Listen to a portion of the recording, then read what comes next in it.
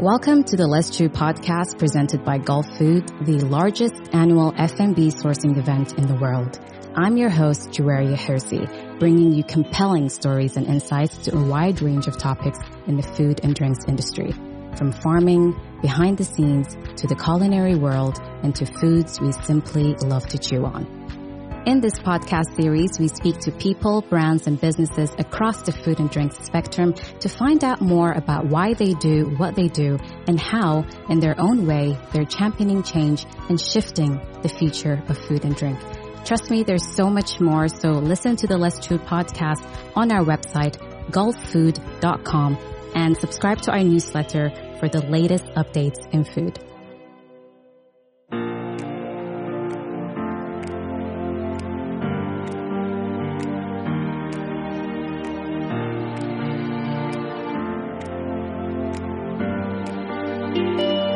Welcome back to a brand new episode of the Let's Chew podcast. I'm your host, Juwaria Hirsi, and we're starting 2023 with a very special guest today. Here with us is Gabrielle Mather, who's the founder and CEO of Restaurant Secrets Inc. and Cornerstone 61 Consultancy. She has 25 years of experience in Dubai and is a seasoned restaurateur, operator, and a trusted F&B consultant who has been incubating F&B businesses since 2001. Thank you so much for joining us, Gabrielle. It's a pleasure to have you on the show today. Thank you, Juwaria. I'm so happy to be here. I've been looking forward to this podcast for a while now. Me too. So great to have you. So we'll just get right to it. Tell us about your journey and from where you started until now, and what inspired you to join the F&B industry? I think my story's been printed and spoken about for so long now, but I will repeat it for you in as less boring ways as possible. So I came here in 1996 with my family, was much younger then. And F&B was never my pursuit. I've always been a very creative person with this goal of telling a story, conceptual, very concept driven. And I happened to marry a man who was an F&B, and I just, when we joined hands, it just became a natural extension of who I am to tell my story in F&B. And that's how it really started. We started with opening our own restaurants, with the first one being in 2003.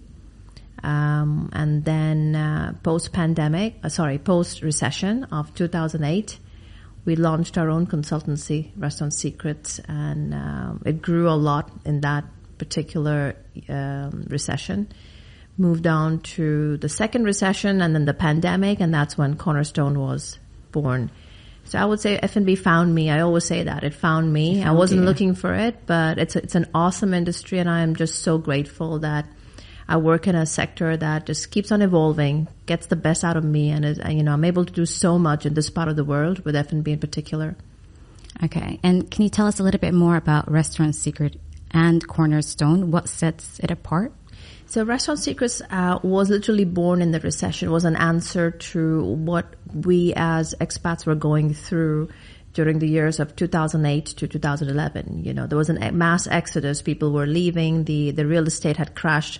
The oil companies were not in the same. Advertising was being hit. So a lot of seasoned entrepreneurs were turning towards F&B as an option because they realized that F&B still survived. It was still a sector that was selling, that, people were still buying food, people were still selling food.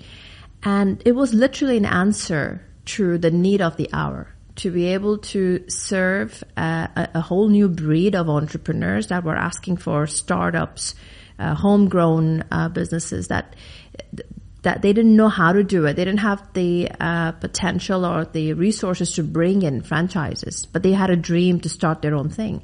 And it was literally an answer to serving this particular sector. We started with operational help, helping people to operate, because I'm a huge advocate of operations being the key of this industry. And then the creativity has just taken us to the next level, yes. But without operations, you can't really create a business. You need a balance of that. So we started with operations, offering people operational support, helping them build systems, getting the right teams on board.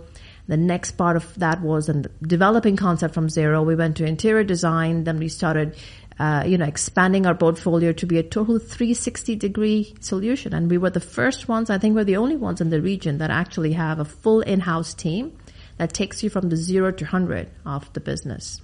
So that's what Restaurant Secrets does. What about Cornerstone? Like, what are you offering? Yeah, that's a good one. There was a reason why I launched a second firm. Restaurant Secrets found itself being a pro at building businesses, incubating them from scratch. And we reached a point where just before pandemic, we had done more than 300 projects, most of them being turnkey solutions to launch people. We were also asked at that point by our clients to help them after they open, because the natural course of events after an opening is the overwhelming of that owner. He's got the consultant holding the hand, and he's got a new team come on board, but decision making becomes very difficult for a new business person. They were already asking us for solutions. So we were offering accounting. We were offering retainers to stay on board for a year. We were offering full brand management in terms of social media, content development, communication, all those things that people need, and operating them, helping them to operate with systems, right?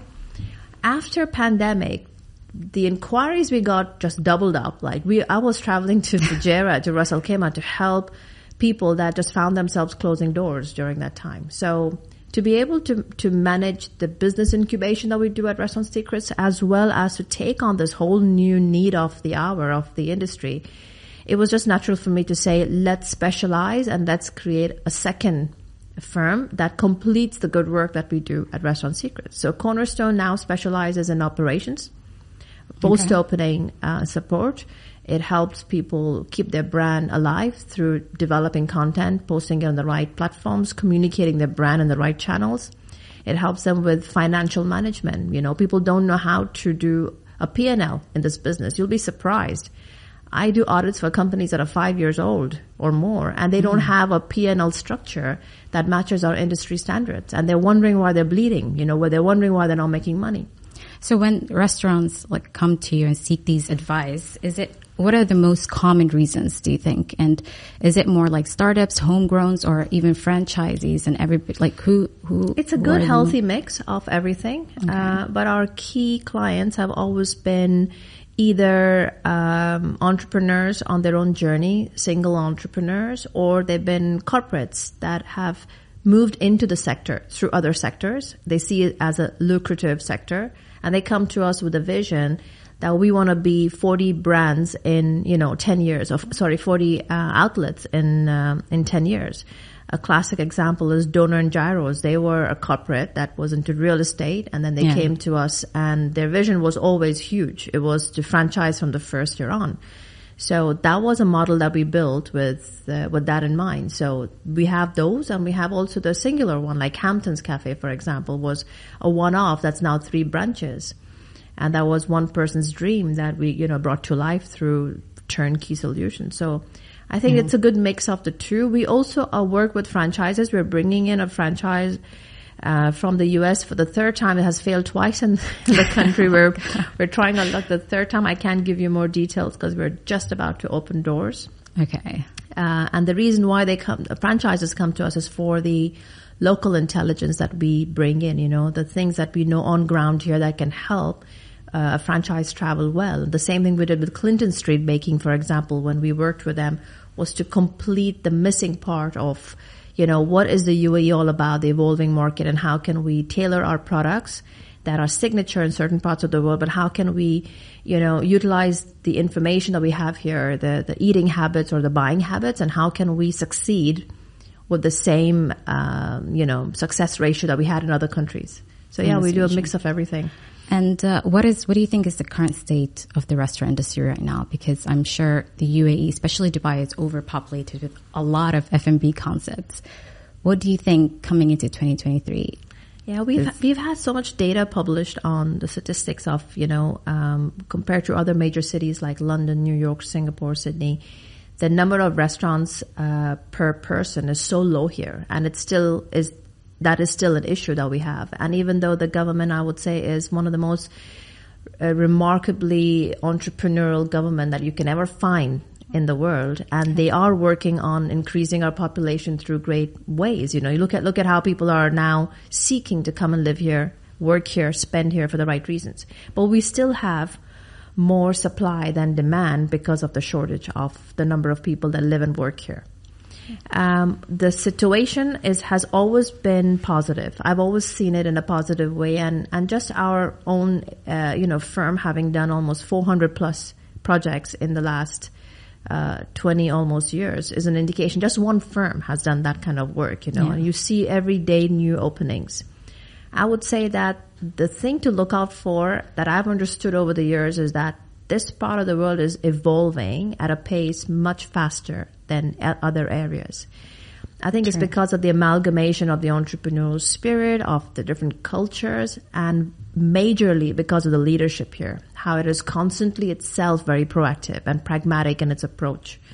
So this industry is a great, profitable, lucrative industry. It's obvious to everybody. I don't have to sell that over here, but it is a very competitive industry, and it's fast evolving. So you need players in the market that have both resources in terms of financial to build up a great brand, as well as have operator mentality and the right teams. I know you get this question a million times, but what is the budget that you need to open? Actually, I do. And yesterday, that was the same question everybody on the table. Asked you, and that's why I wrote that article. I think it was 2020, and we had a Helen Farmer afternoon where we got a lot of interest after that one. The numbers have gone up again. No surprise. Inflation's coming in. Just yesterday, we were sitting in a meeting with kitchen suppliers, that help us find the right equipment for our client. And they told us 5%, just expect 5% increase on everything right now, the start of the year. So we would just keep on seeing, numbers change. Rents have gone up again. Construction's back with the boom, so those numbers have gone up. Human resource, salaries, everything it's a great thing, but it impacts the capex of a restaurant owner. So I will still maintain that 1.5 million is a starting point. Without that kind of number in your pocket, you should not even consider going in there. Okay. If you try and do it by yourself, you might save some money here and there, but the compromise would be on very important parts. People usually compromise on either a professionally developed menu or a design that works with operations or equipment that actually give you productivity or a team that can actually deliver. So there is a risk of huge compromise when you compromise your numbers because you're cutting corners. So I say 1.5 the start point, and consider that 1.5 to go right up to 2.5 million dirhams. Yeah. If you're looking at just hole in the wall, first time operation, something simple that you can operate 50 to 60 seats, and offer an all day dining service. And what trends do you think are you seeing right now that could work in the coming future you think are going to be very interesting in the few years?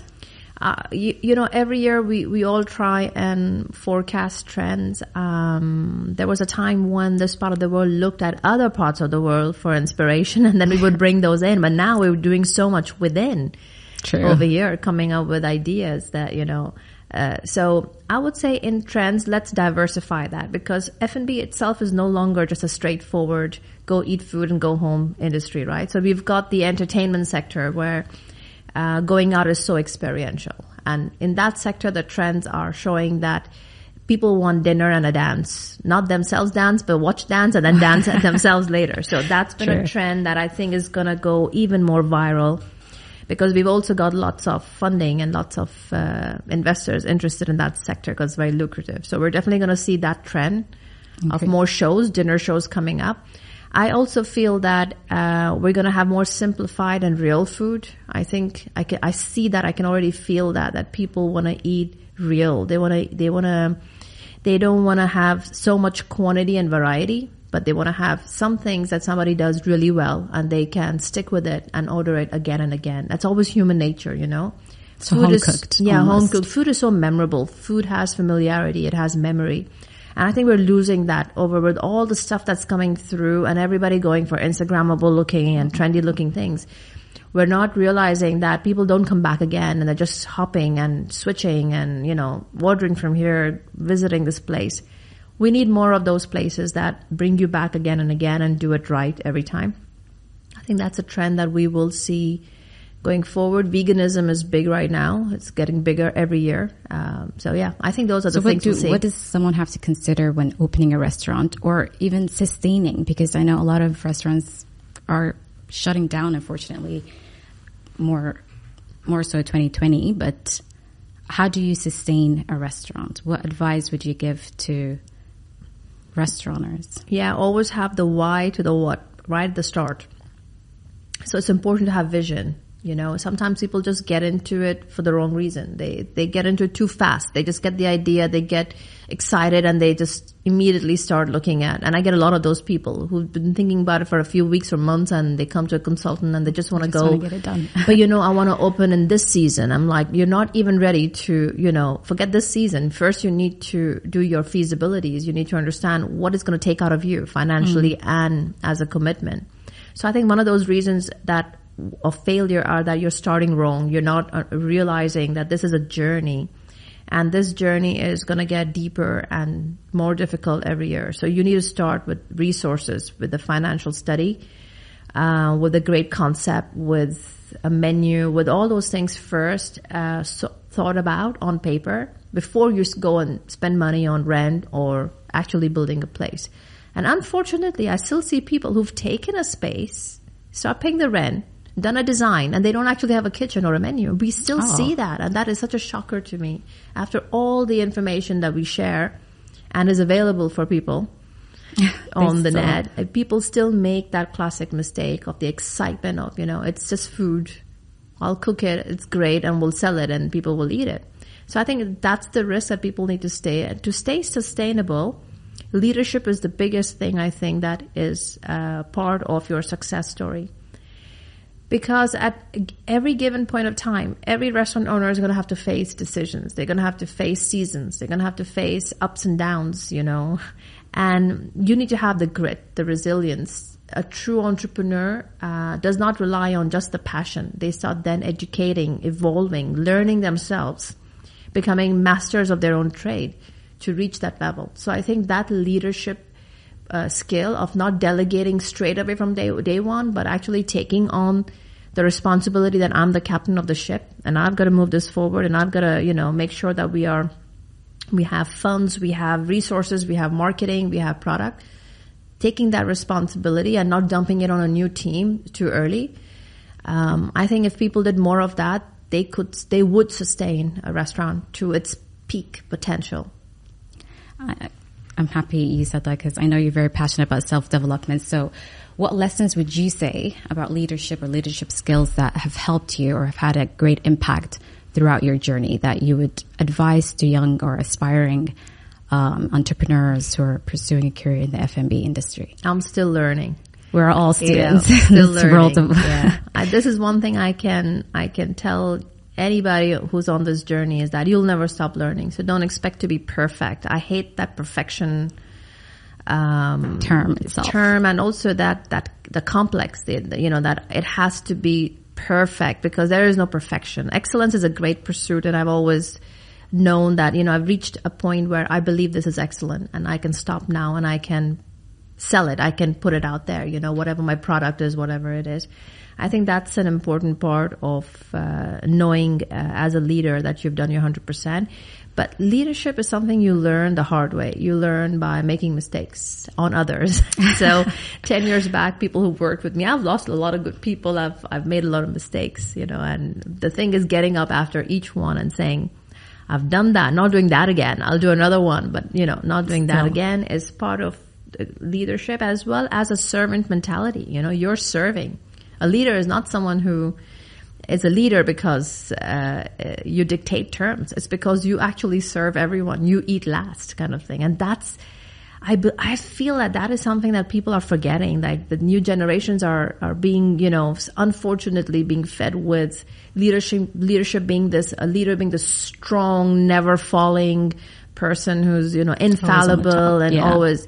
But I know that for me, the real part of leadership has been the toughest part. It's been the part where I feel I failed, where I feel like I let someone down, and those parts have been most important and crucial for me to pick it up and improve myself so I could offer a better solution. So I could actually lead better. I could actually give people, that integrity of, I know what I'm doing because I did it, and I did it wrong first. I did it right after a while, So I think that you cannot miss that learning curve. There's no book you can read, but there are multiple books that you should read, and there are people that you should follow. Any that you recommend?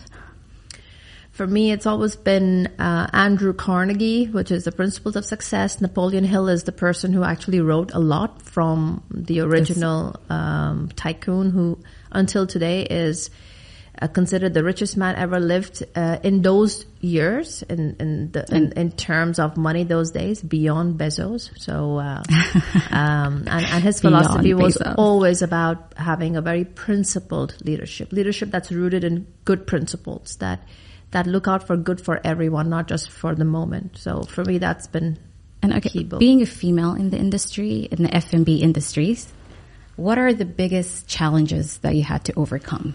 Because, for example, there's a low percentage of female chefs in the industry. So you being a restaurateur, operator, F&B consultant, champion, what are the challenges that you had to overcome? At the risk of sounding like a non-feminist, because I am not a feminist, at the risk of taking that other side, I've always felt that the challenges of life are so big, just for man and woman, just as a human, that I've never focused on my gender as being a challenge for some reason. That's good. I don't know, maybe it was a positivity, or it was just God saved me from thinking too much about, I'm a woman. But I've actually looked at things as the challenges of life and challenges of business, challenges, just general challenges that have come my way, and tackled them, that I've never dwelt too much on the female part of it. But I'm not saying it doesn't exist. Yes, there is always a bias. There's lots happening, and I've seen it myself when I've run up restaurants where I've had to, and I have taken that side. I've always been an advocate for women in my own way, but as much as possible in a neutral and as a fair way, to give everybody a fair chance. Because when you see raw talent in front of you, you see integrity in front of you, you see someone who's hungry for more. It doesn't matter to me if it's a man or woman, you just do what you have to do.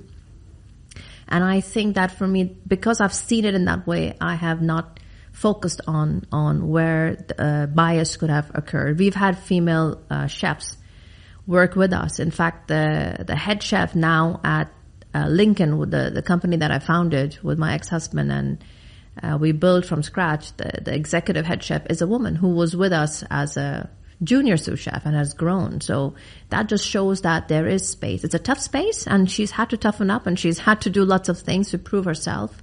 But I think for someone with a mission, someone who wants to do something, we're at least in a good part of the world where I believe that if I'm talking sense, if I'm making sense, if I know what I'm doing, if I am presenting my solutions in a professional way, and I have a table where I get an opportunity to present it, that I will be able to shine as much as like the other person. Doesn't matter man or woman.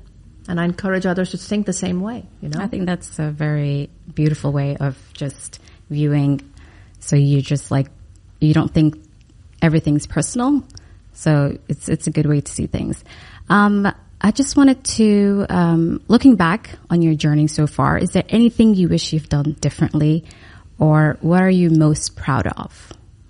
I don't wish I'd done anything differently, to be honest, because I think every single thing, good and bad, works together for the good of those who believe and are moving in the right direction. So for me, I wouldn't change anything, because that would mean risking changing the good stuff too, because you need everything, as I said, to get to where you are. Yeah, we always want to escape the pain and the struggles we've had and challenges, and I've had my fair share of those. And there are times when I wouldn't wish them on someone else, but they happened. And what do? You pick it up, you move on from there. I would advise people, life is a battle. I mean, it's a series of battle and victory, battle, victory, battle, victory. And as long as you get that there is victory, there is a bright part. There is something to look forward to after everything. that's the way to look at life. And would I do something differently? Was that your question? What are you most proud of? What am I proud of? I'm so proud of my team, the work that we do. It's not the same team that I had 15, 20 years back. People have come and gone, but there are relationships that we built and there are brands that we built, and we all left a legacy behind in everything we did. So I'm really proud of the fact that good people came on and we did great things together. I'm very proud of the company that it has sustained, over the years and evolved. It's very difficult to evolve yourself in the industry, and I think that the constant pursuit of being excellent, of always offering solutions, new ones if necessary, has been what has kept us going. And I'm grateful to this country and how it has evolved, and it has been the perfect place to grow in. So it's a mixture of pride and gratitude, a lot of gratitude to what's come my way. That's amazing. I just want to come back to like a use case. If you would say, what is the most innovative use case or restaurant, for example, the ones that you've worked on, the hundreds that you've worked on, how can we capitalize in this market? Use that restaurant as an example. A prototype of something? Yes.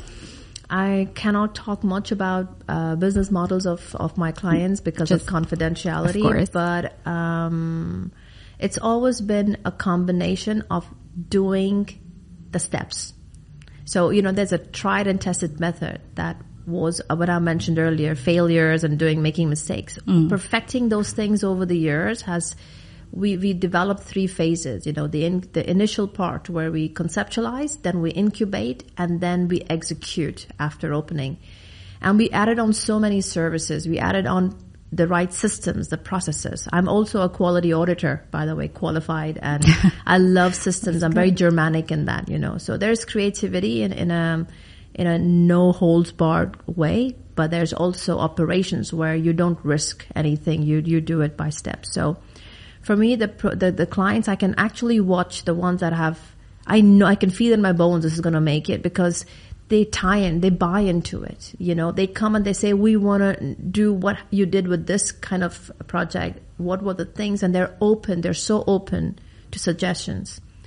I think that's been very important. And the second part is what I said earlier, the leadership of that client themselves. Because when you leave it, I'm like a surrogate, right? We build it, we give it to you, that is your baby. You've got to run it. And if you don't do your own, work, your own muscle, now that you have that thing given to you, you've learned so much, you've got systems in place, you've got a team. If you don't evolve and educate yourself and grow yourself, it's only going to last for a certain while. So for me, those clients that have combined these two, where they've done that part and then they've taken their part seriously and developed themselves and their business, is your prototype. And there's so many I can mention right now, but I don't want to mention them. Okay. Yeah, That's fine. And we hope to have you again at Gulfood. How are you hoping Gulfood 2023 can act as a catalyst for the industry, as an act of change?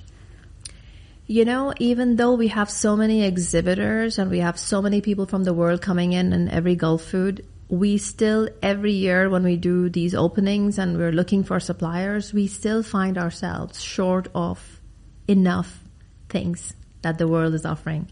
So I think I would love to see Gulfood actually take that supplier list, that chain, and develop it into a digital platform or a digital tool that, at a swipe of a button, you can get in touch with these guys who came to exhibit. I think that's still not something that has reached every hand. So if I had the time, I would actually build that as a business model where to get people connected, F&B connected to suppliers. So I'm really hoping that this Gulfood, we would have more innovative solutions, digital, as well as in terms of ingredients, that people have more options than we have in the market, especially in the vegan sector, the gluten-free sector. We still don't have that many resources as we wish that we did. And I am also really hoping for amazing conversations. I'm here. I love it when I go to a great seminar, and I always take back so much when we have our industry conferences. I'm personally looking forward to listening to panels and being part of, the conversations that will happen, because they really, really help. They really help even if you take one thing away, you know, someone's experience or someone's suggestion, I think it's great that the industry can come together and share that. I'm looking forward to that. Yeah, Gulfood 2023 is going to be the biggest one yet. So everything you've mentioned about vegan, all that, everything is covered. Awesome. So Awesome. it's going to be a great one. So before we wrap up, what is next for you? What's next for Gabrielle? We are actually working with stakeholders that we've been working with for a few years now in design to build a specialized, focused design studio. We've been doing interior design for clients for years now. So we do the production layouts, we design internally, and we give you a great design. But the fall always comes in when at the build stage. Contractors in the market, there are so many, and I'm not going to blame contractors because, you know, you don't know the relationship that occurs between a client and a contractor, what goes wrong. But in the F&B industry, we have a very tight schedule to open. So, you know, our rents start within 3 months of taking a unit, 3 to 4 months. I'm talking about the smaller units. I'm not talking about licensed units. They need more time. But clients land up going outside budget, first in the build stage without value engineering, as well as in the opening stage where timelines are not honored or approvals have not come in because of lack of experience or where they haven't actually signed up for those things. So we've been thinking about this, and we actually experimented last year. We started bringing on stakeholders that we could trust and work on a relationship with, and we've actually opened up doors for a few restaurants within those timeframes, shockingly great timeframes. And that gave me the encouragement that, you know, we could take this experiment to a partnership level, to a joint venture level. So we will be announcing a design studio, the first of its kind in the region, that will give you a full holistic solution of not just your design, but also value engineering that design to be operationally viable, to open up within those budgets, within the timelines. It's going to be challenging, but it is something that I believe is very lacking in the industry. So we are looking at that, and I'm personally looking at building a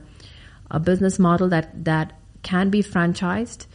And I'm targeting women. For some reason, I feel like a calling to target women owners because it would have a full structure built in where they can invest a certain amount and then have so much more information, data, and knowledge at their hands, as well as run a product that's been tried and tested. So that's something I'm working on for a while. Yeah. Maybe it's 2023, maybe 24. I don't know. I'm not in a rush, but I like doing things, you know, pacing them out and doing them right. Yeah. That's amazing. So thank you so much for joining us today, Gabrielle, and being part of the Let's Chew podcast. It's been a pleasure. If you have any last words to leave with our listeners or how they can follow your journey, please feel free. Well, it's a great industry. So if you've been holding that dream for a while, get in touch with either a colleague that is in it, start asking questions, reach out to consultants. You can find us on restaurantsecrets.com is our website. We also have a very active Instagram page, Facebook, the usual. Get on our website, fill up a form if you like, get in touch for a free consultation that we offer just to vet it out for you to see, you know, where you stand, what you need. But overall, generally, it's a great industry. You're in a place, part of the world that encourages, and each year, each month, better solutions are coming in. The government's coming up with better ideas to support entrepreneurial spirit. So it's a great industry, but be ready to, at the same time, be a learner for a while. Yeah. So I would say, come on board. We don't need more restaurants. We have so much, but we always need a great concept. We always need something amazing. Just bring in the concepts. Yeah. Okay. We hope you enjoyed this episode of the Let's Chew podcast as much as I have. And if you did, please share and leave us a review. Don't forget to join us at Gulfood 2023 to engage with the entire F&B community this February from the 20th to the 24th. You can get your tickets today on our website, www.gulfood.com. See you soon, and bye for now.